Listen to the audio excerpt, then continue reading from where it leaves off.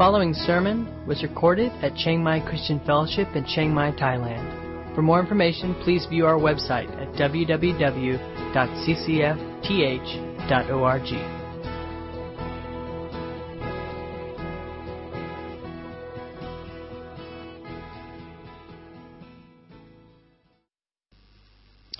Jesus is telling this parable very much directed at and pointed at the Pharisees. And the point of all three of these parables is that it is easier for the sinners to come to Jesus. And that's what's happening. Jesus is attracting all the wrong people, right? The sinners, the prostitutes, the people who were not the religious elite and establishment. And it made the Pharisees and the religious leaders angry. And so Jesus is explaining why it's working this way. Why it is that it's the lost people, the sinners, who are attracted to Him. And why it is so very difficult for the Pharisees to accept Him. And He does it in a way that is kind and generous. He does it in a way that is inviting them, yet one last time, to turn away from their self-righteousness and find life in Christ. And of course, this parable, as Jesus taught it, was very much pointed at lost Pharisees, at those who were like the prodigal, just as far apart from God's heart as the prodigal, as the sinners that they condemned.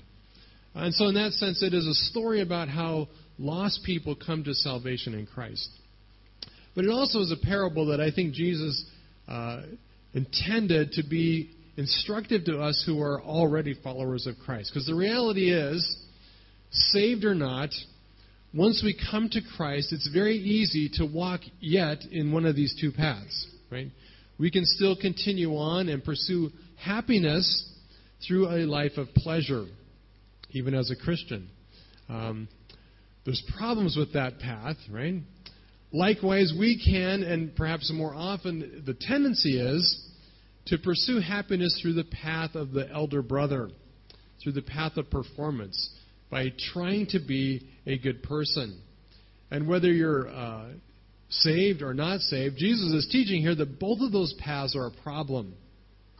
And so it raises lots of questions about, well, what then is the goal of the Christian life?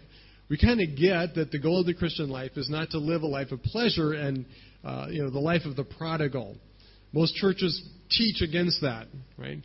A few don't, and there's certainly heresies throughout church history where people were instructed that, no, it's actually better to sin because that, as Paul reminds us, shows more grace.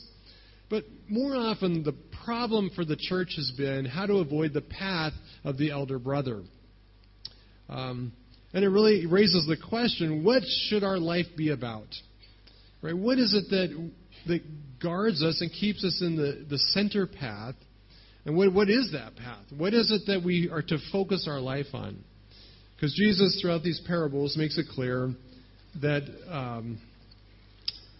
there's dangers in trying to be too good. And of course, that raises all kinds of questions about, well, I thought we were supposed to be holy. I thought we're supposed to be good. I thought we're not supposed to sin. I'm so confused. Is anybody confused, right?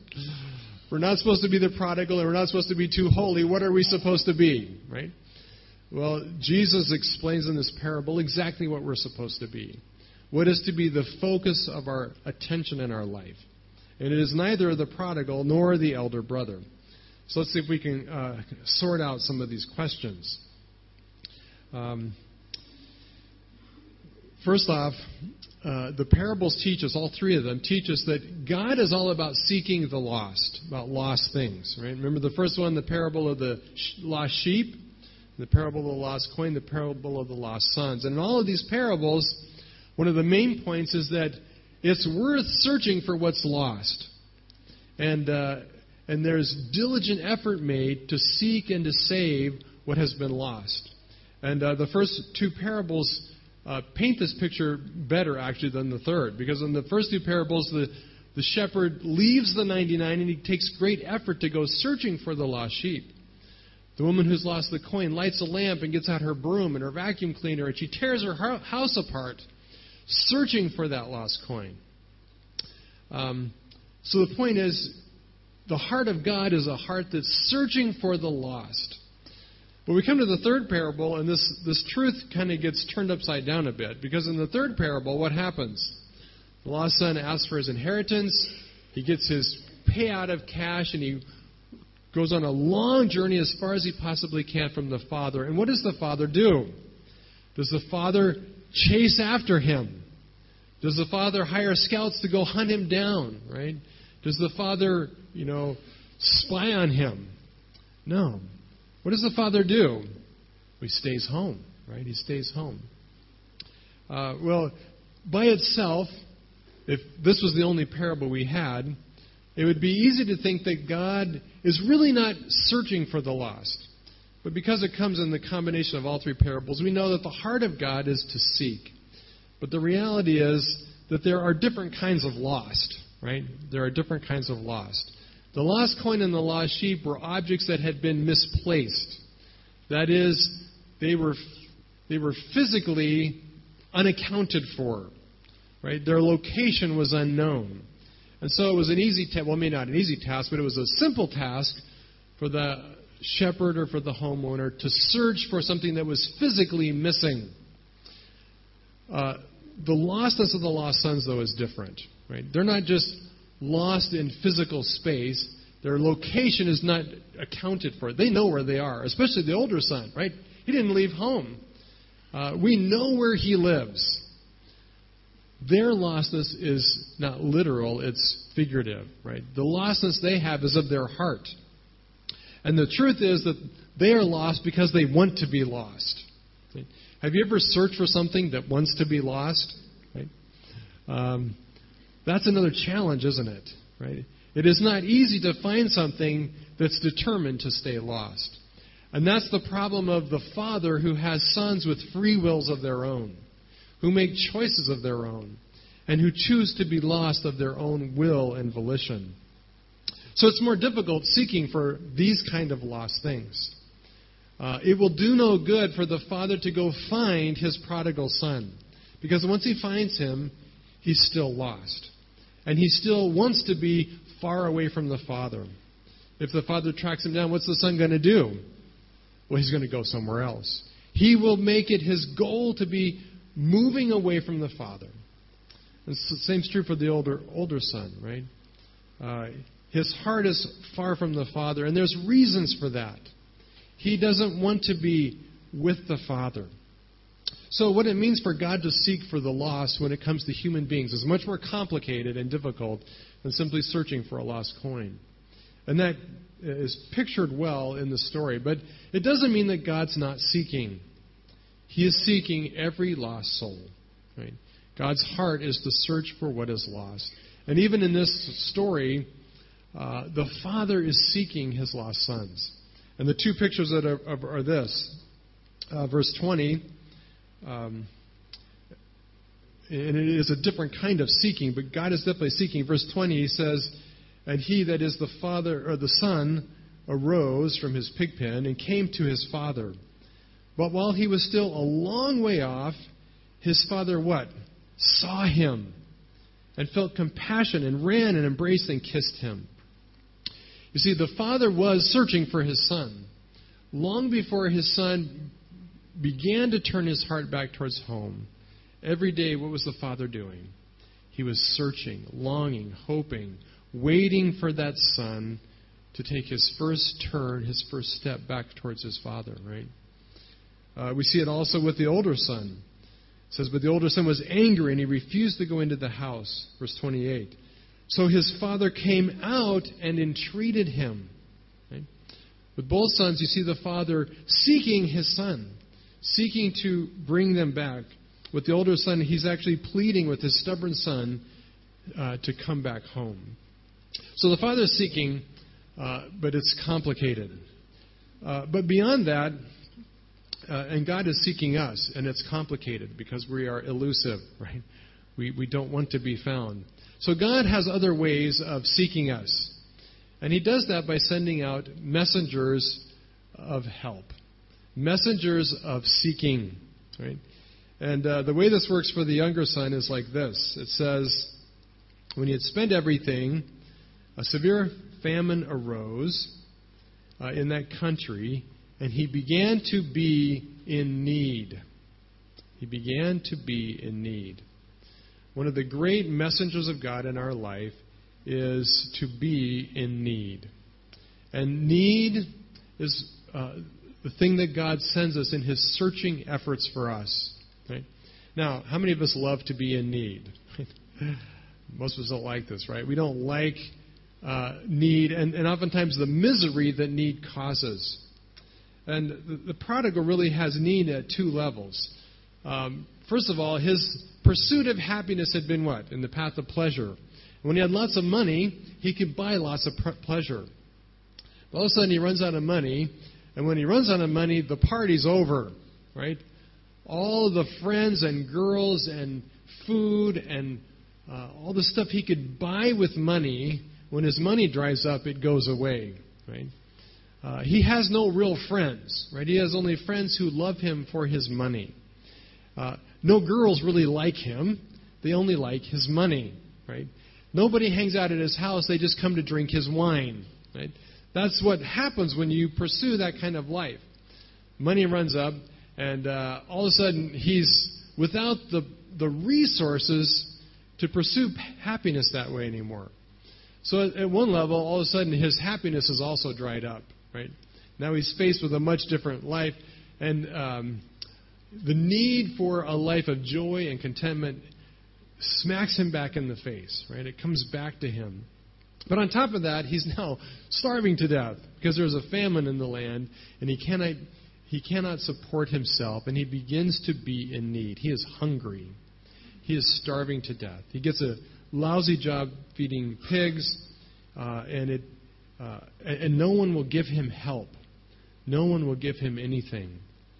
Well, this really is God's gift, right? Doesn't seem like it at the time, but for this young man, it was a gift from the Father. Because for the first time in his life, he could not escape his unhappiness by buying his way out. He is in desperate need. And as a result of this desperate need, notice what happens. In verse 17, it says, "Then he came to himself." He came to himself. Right? It's a great gift of need. Have you ever been there? Right? Things are not going well. Your life is falling apart. It is crumbling. It is self-destructing around you. Everything is going wrong, and you come to yourself. Right? In English, maybe we would translate it, he comes to his senses. It's like, what an idiot I am. Right? My idea of what would make me happy, my idea of how life would work, is not working. And the unhappiness and misfortune that comes to him is his wake-up call that this does not work. It is really the gift of God that sin ends in destruction, right? Because if it fulfilled us, we would never seek God. But sin is not fulfilling. It leaves us ultimately empty and hungry and aware of its hollowness. And so with that, the prodigal son now realizes what a fool he's been. And he comes to his senses and he takes survey of his life. And he realizes that he's been on a path of self-destruction. And he realizes what an offense he has been to his father. But here's the catch. He has dishonored his father. He has treated his father horribly. But he comes to this realization that the one person in the whole universe who could help him is his father. Right? I had this happen once in a painful way. We'd gone up on a backpack trip way up in the Colorado Rockies. And we decided to leave early because it was just miserably cold and we were not having fun. So we hiked down the trail and got to the place where we had parked our little Jeep. And the battery was completely dead. And we were miles on this rough four-wheel drive road from anywhere. And there was only one other car in the parking lot. And it was this little, I think, Toyota truck. And we go looking around the truck, and it's all locked up. And we don't have jumper cables, but we do have a couple wrenches, right? So we get this brainstorm of an idea that if we could break into this guy's truck and take his battery out, put it in our car, start it, and then put his battery back, we'd be good to go, right? So the three of us, Mr. Pastor and Mr. Camp Director and Mr. Bible College student, are circling this truck, figuring out how we can break into it, right? And we've been at the trailhead for like all of 5 minutes. This is unfolded. It happened really quickly. And as we're struggling figuring out how to break into this truck, the owner of the truck comes hiking down the trail, and he yells from a great distance, "Yeah, it better be locked." It's like, oh, great. We have just offended the only guy in the whole universe who can help us, right? Well, thankfully, he understood our situation, and he was gracious, right? Well, that's kind of where the son is right now, right? He realizes the one person in the world who would help him, who would care at all about him, is the one person he has horribly, horribly offended. Okay? But he knows his dad, and he says, I've been an idiot. I have sinned against heaven. I've sinned against God. I have sinned against my father. I am no longer worthy to be a son. Okay? I know that. I know that. However, I need my father's help. My only hope is my father. I will go to him not as a son, but I will go to him as the lowest of slaves. In fact, the word that's used here for servant is a hired hand, and there were kind of different levels of slaves in that day.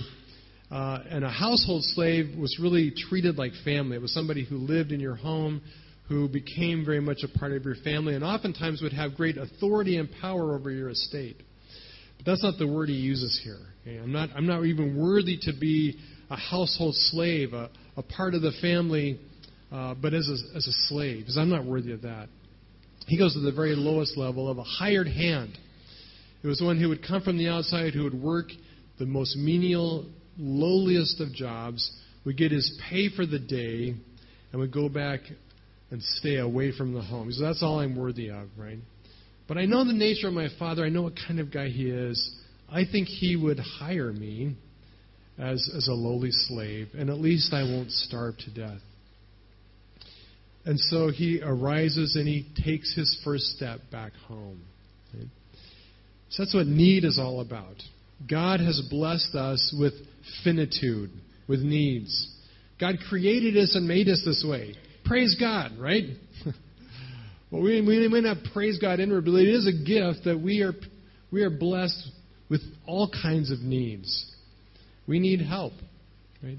We need the Father's provision and care. And it's coming to face with our needs that is how God draws us back to himself. But there's a problem when we refuse to see our need. And one of the things about our proud and stubborn selves is that we are so set against this idea of needing somebody else's help. Right?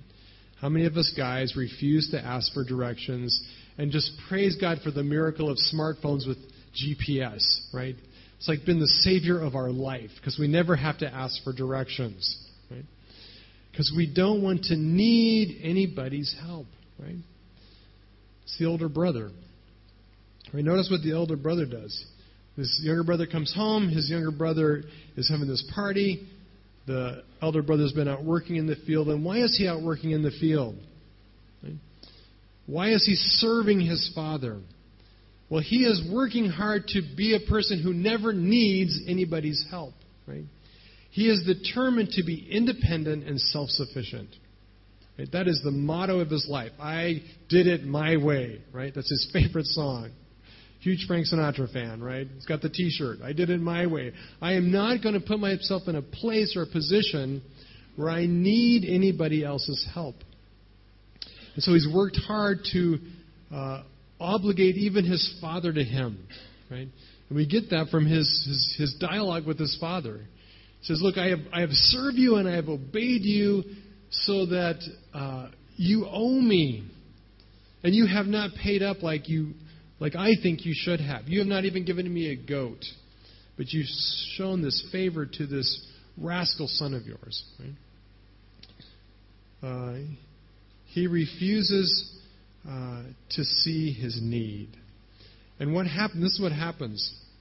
When we feel that we have earned the right as a son, which is where this guy's at, right? He has earned the right to be a son. And he doesn't need his father. His father needs him. He feels that he has put himself in a place where his father owes him and is obligated to him. Right? And what happens when things don't go well, when you are confronted with needs, when you've worked so hard to be self-sufficient? Well, what happens for this brother is he doesn't feel his need, he feels cheated. Right? He feels cheated. He says to his father, "It is not fair that you have shown this kindness. You've given this prodigal son everything I've worked for, and you've never even given me the smallest piece of it. I feel angry and I feel cheated." Right? You see the dilemma he's in? When you cannot and you will not be aware of your own need for other people, when you live a life that's determined to be self-sufficient and independent, right? And you work hard to make sure that you never are in need, when things don't go well and don't go your way, the result is you feel angry and cheated. Have you ever been there? I have been there, right? And for too long in my Christian life, I have lived as an elder brother, where this has been my slogan, my cry, right? I'm not going to ever need anything or anyone. I'm going to be independent and self-sufficient. And this is how it goes. When we feel this way, we feel that God owes us because we have labored so hard for Him and because we've sacrificed so much for Him. What happens when things don't go the way we want? I remember when I was young, just struggling financially. And we were in ministry, we were serving God, sacrificing for God, And like the elder son, I would say, "God, look at how much I have served you. I have obeyed every command. I've done everything you've asked me to." And God plagued me with needs, right? And the biggest need, which is the need this elder brother has, his greatest need is he's not happy, right? Bottom line, he's an angry, miserable person. Right? But be that aside, right? He's plagued with other needs as well. And when you're like that, as I was, full of needs, and I would look around and I'd see other people in ministry. Now, I get people in the world who had good jobs. I would give them the benefit of the doubt. But what really bugged me, just really made me mad, were other people in ministry. Like I had preacher friends who were buying houses, and nice ones. And it just, you know how I felt about that? Just like this elder brother here. It made me mad. I did not like them, right? It made me furious. And I felt God had cheated me. Right? God, why are you doing this to me? Right? I serve you. If you compare our lives, I was convinced I served them more. Right? I sacrificed more. I was surely more obedient. And yet they had the nice new house, and I was struggling to survive. Right? And honestly, I felt often very cheated by God. I've talked with people here who have sacrificed great things to be living and working overseas, who have a heart to serve God and to be obedient and to take the gospel to the nations, right? And difficulties come into their life. They face sickness or the death of a child or huge trials and struggles. And they respond with fierce anger toward God. Have you ever been there? Okay. That's a sign, an indicator, that you are walking down the path of performance. Right? That you are walking in the path of an elder brother.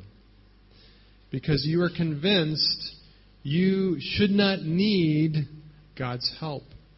In fact, God should need you. And if He's not coming through with His part of the bargain, it makes us angry and resentful. And I'm telling you right now, short, straight, direct, that is not a happy place, right?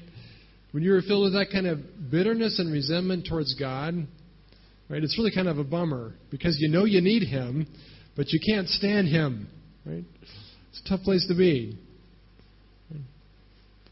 And it's not happy.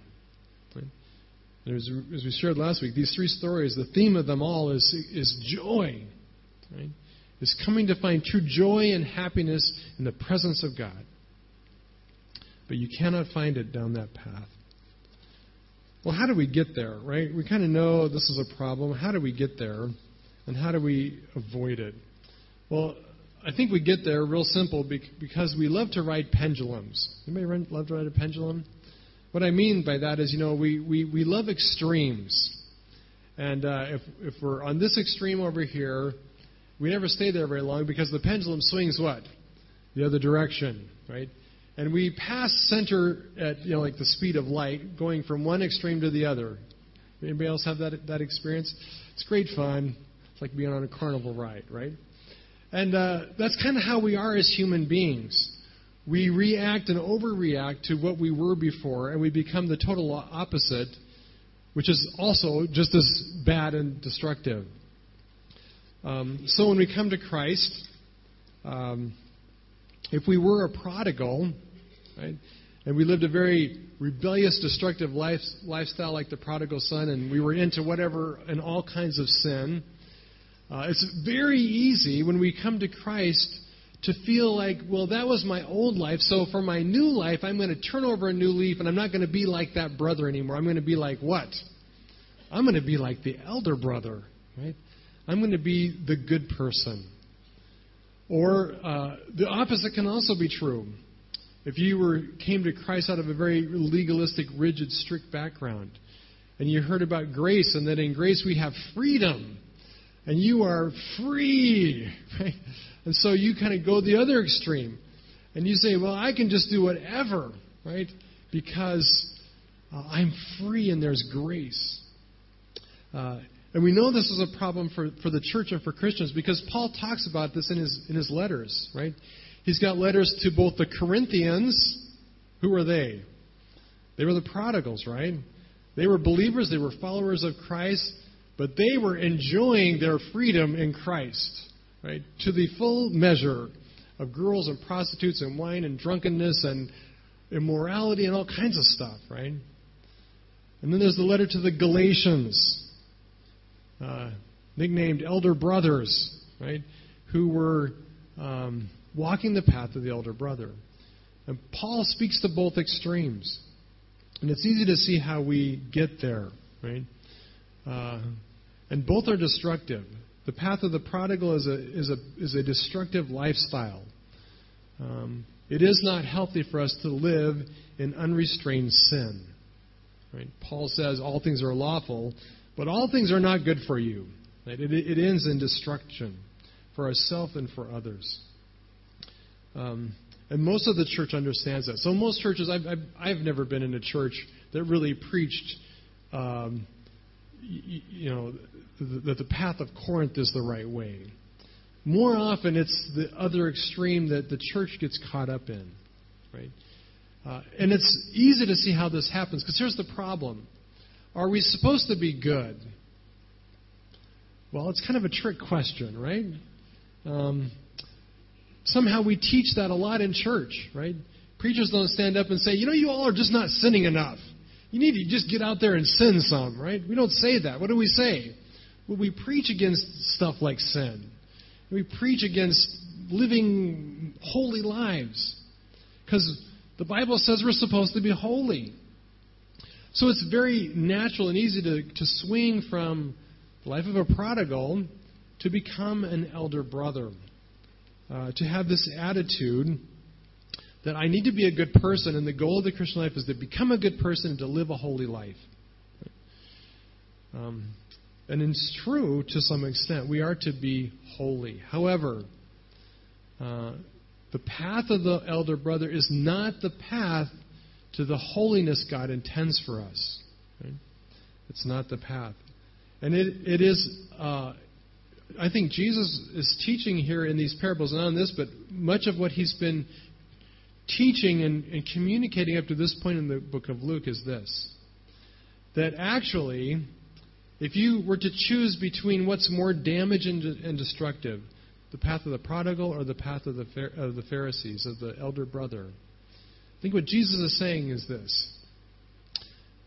We should be much more on guard of the path of the Pharisee. The path of the elder brother is much more destructive. Right? We need to watch out. Because here's the reality. Those guys are keeping their distance. It's the sinners who are finding their way to Jesus. Right? A couple of weeks ago, I talked about this more at length, about the identity we have as sinful people. That we should own an identity as repentant sinners. And somebody emailed me and said, "Yeah, Tim, I just think you're wrong. We should not have that identity." And he brought up some really good points, and all of it I agree with. Right? We are not just prodigals. We are not just sinners. But I still kind of hold to this notion that we need to see ourselves not so much as elder brother good people, but as prodigal bad people. But there's a balance point, right? There's a piece that is missing from both of these perspectives that we need to come back to, and here's the piece.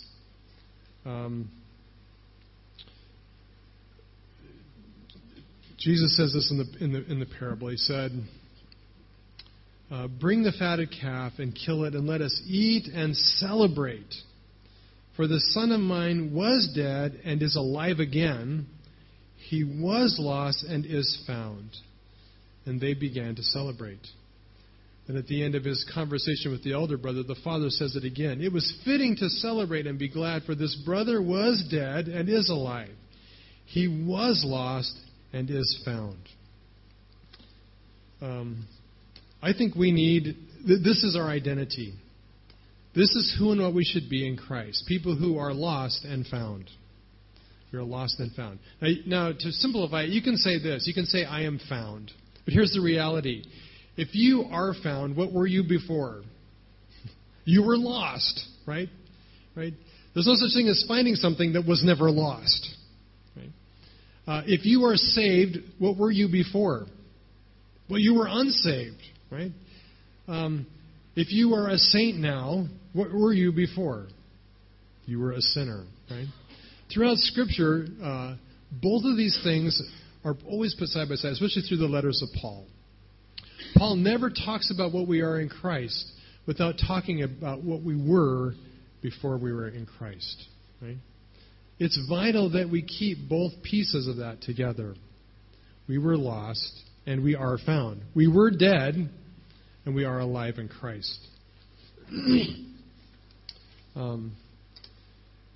And you see, our lostness involves both the sinful ways that we satisfied the sinful cravings of the flesh, right? Because the reality was, even the best elder brother, if he's honest, craves things in his flesh that are prodigal. Right?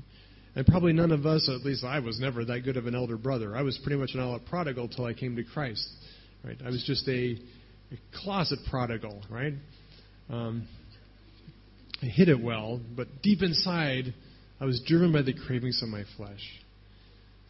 So we need to be safe in that, but we also need to be safe in the ways we try to meet our need to be good and acceptable by our own efforts, by meeting my own needs, by creating my own man-made, self-made righteousness, rather than trusting God to meet my needs through His loving care.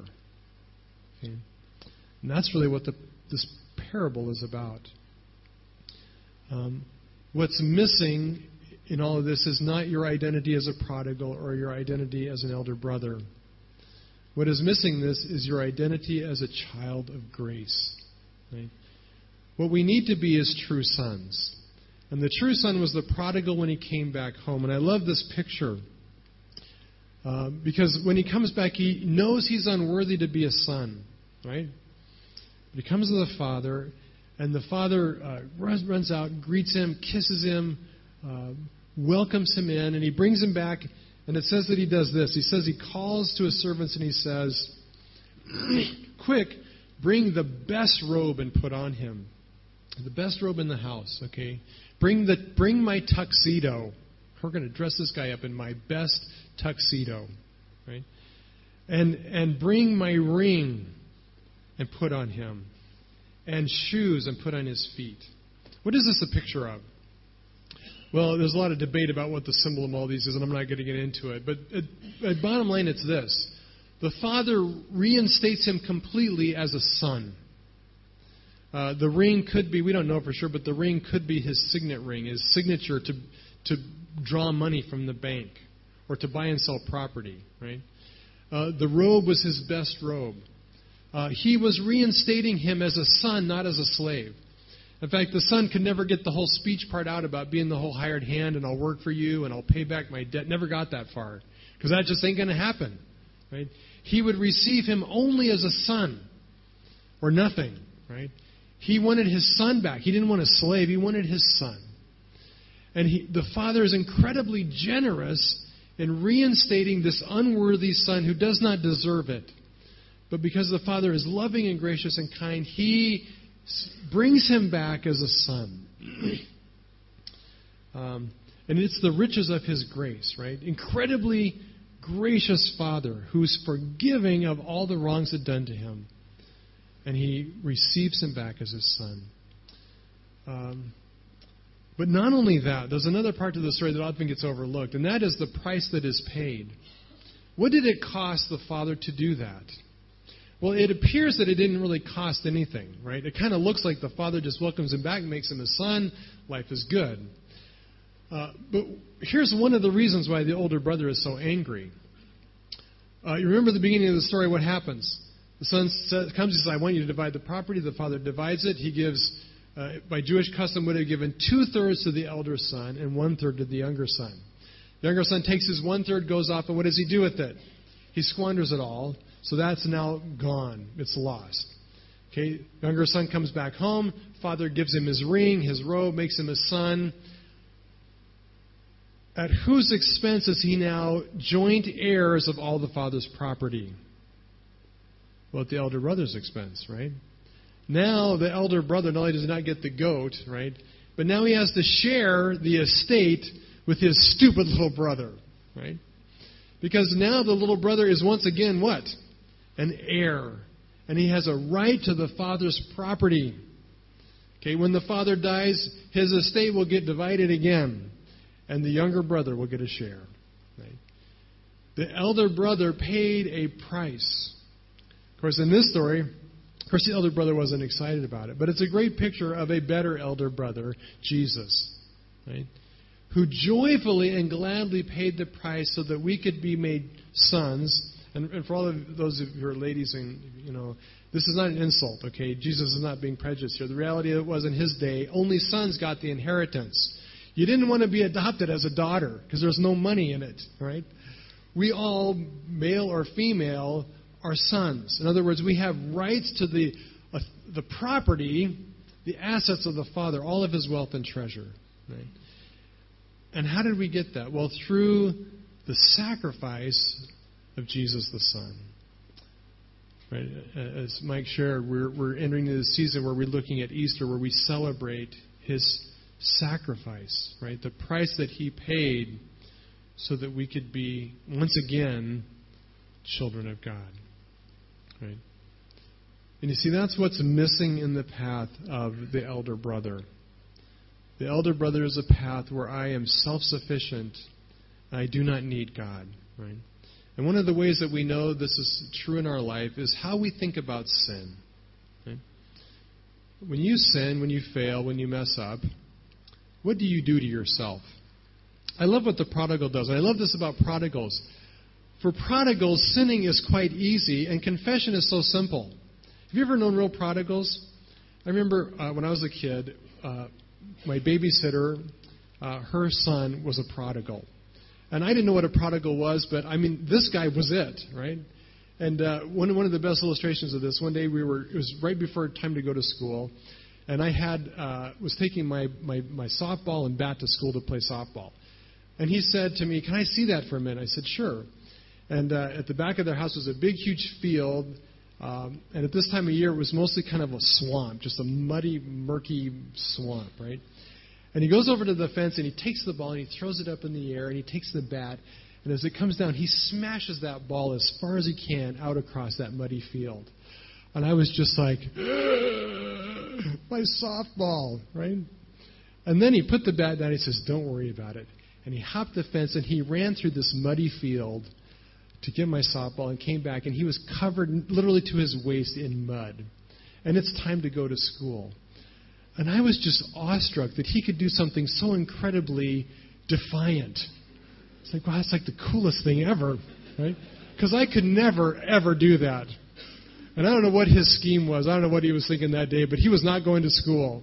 And this was his way out, right? And he marched to his mom, and he was a mess, and it was done. I mean, he wasn't going to school. It's like, wow, that is so cool.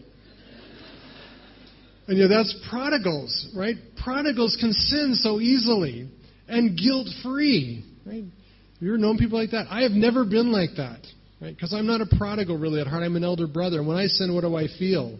Horrible guilt, right? And that's godly, right? Wrong, right?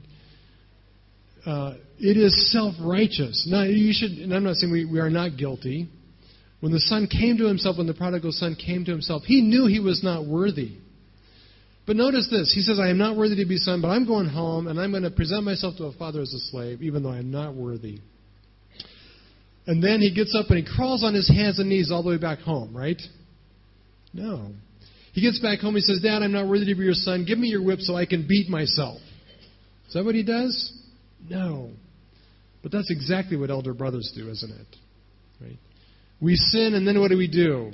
We confess, and we confess some more, and we repent, and we feel bad, and we torture ourselves, and we torment ourselves, and we beat ourselves up. Why? Because we're elder brothers. And because we're so convinced that we've tainted our image. See, the prodigal doesn't care. He's a sinner, right? He's got nothing to lose. It's only the elder brother that feels horrified, not because he has made himself unworthy, but because he's tainted his reputation. See, it's self-driven. It is a righteousness that is self-centered and self-focused. And it shortcuts grace. And you see, what we need is the path of celebrating grace. Right? The only hope for us to stay centered and to avoid these two horrible paths is to daily remember God's grace and to celebrate both His generous acceptance to us and the incredible price that He paid to receive us back as sons. Okay? We need to be people who worship and who love and who stand in awe at God's grace. The prodigal could do that because he knew what a screw-up he was. It was the elder brother who had such a hard time with that because he refused to be in the place of debt to God. Right? That's why I think it's good for us to think of ourselves as sinners, right? As lost and found, as dead and alive, made alive through the incredible grace of God.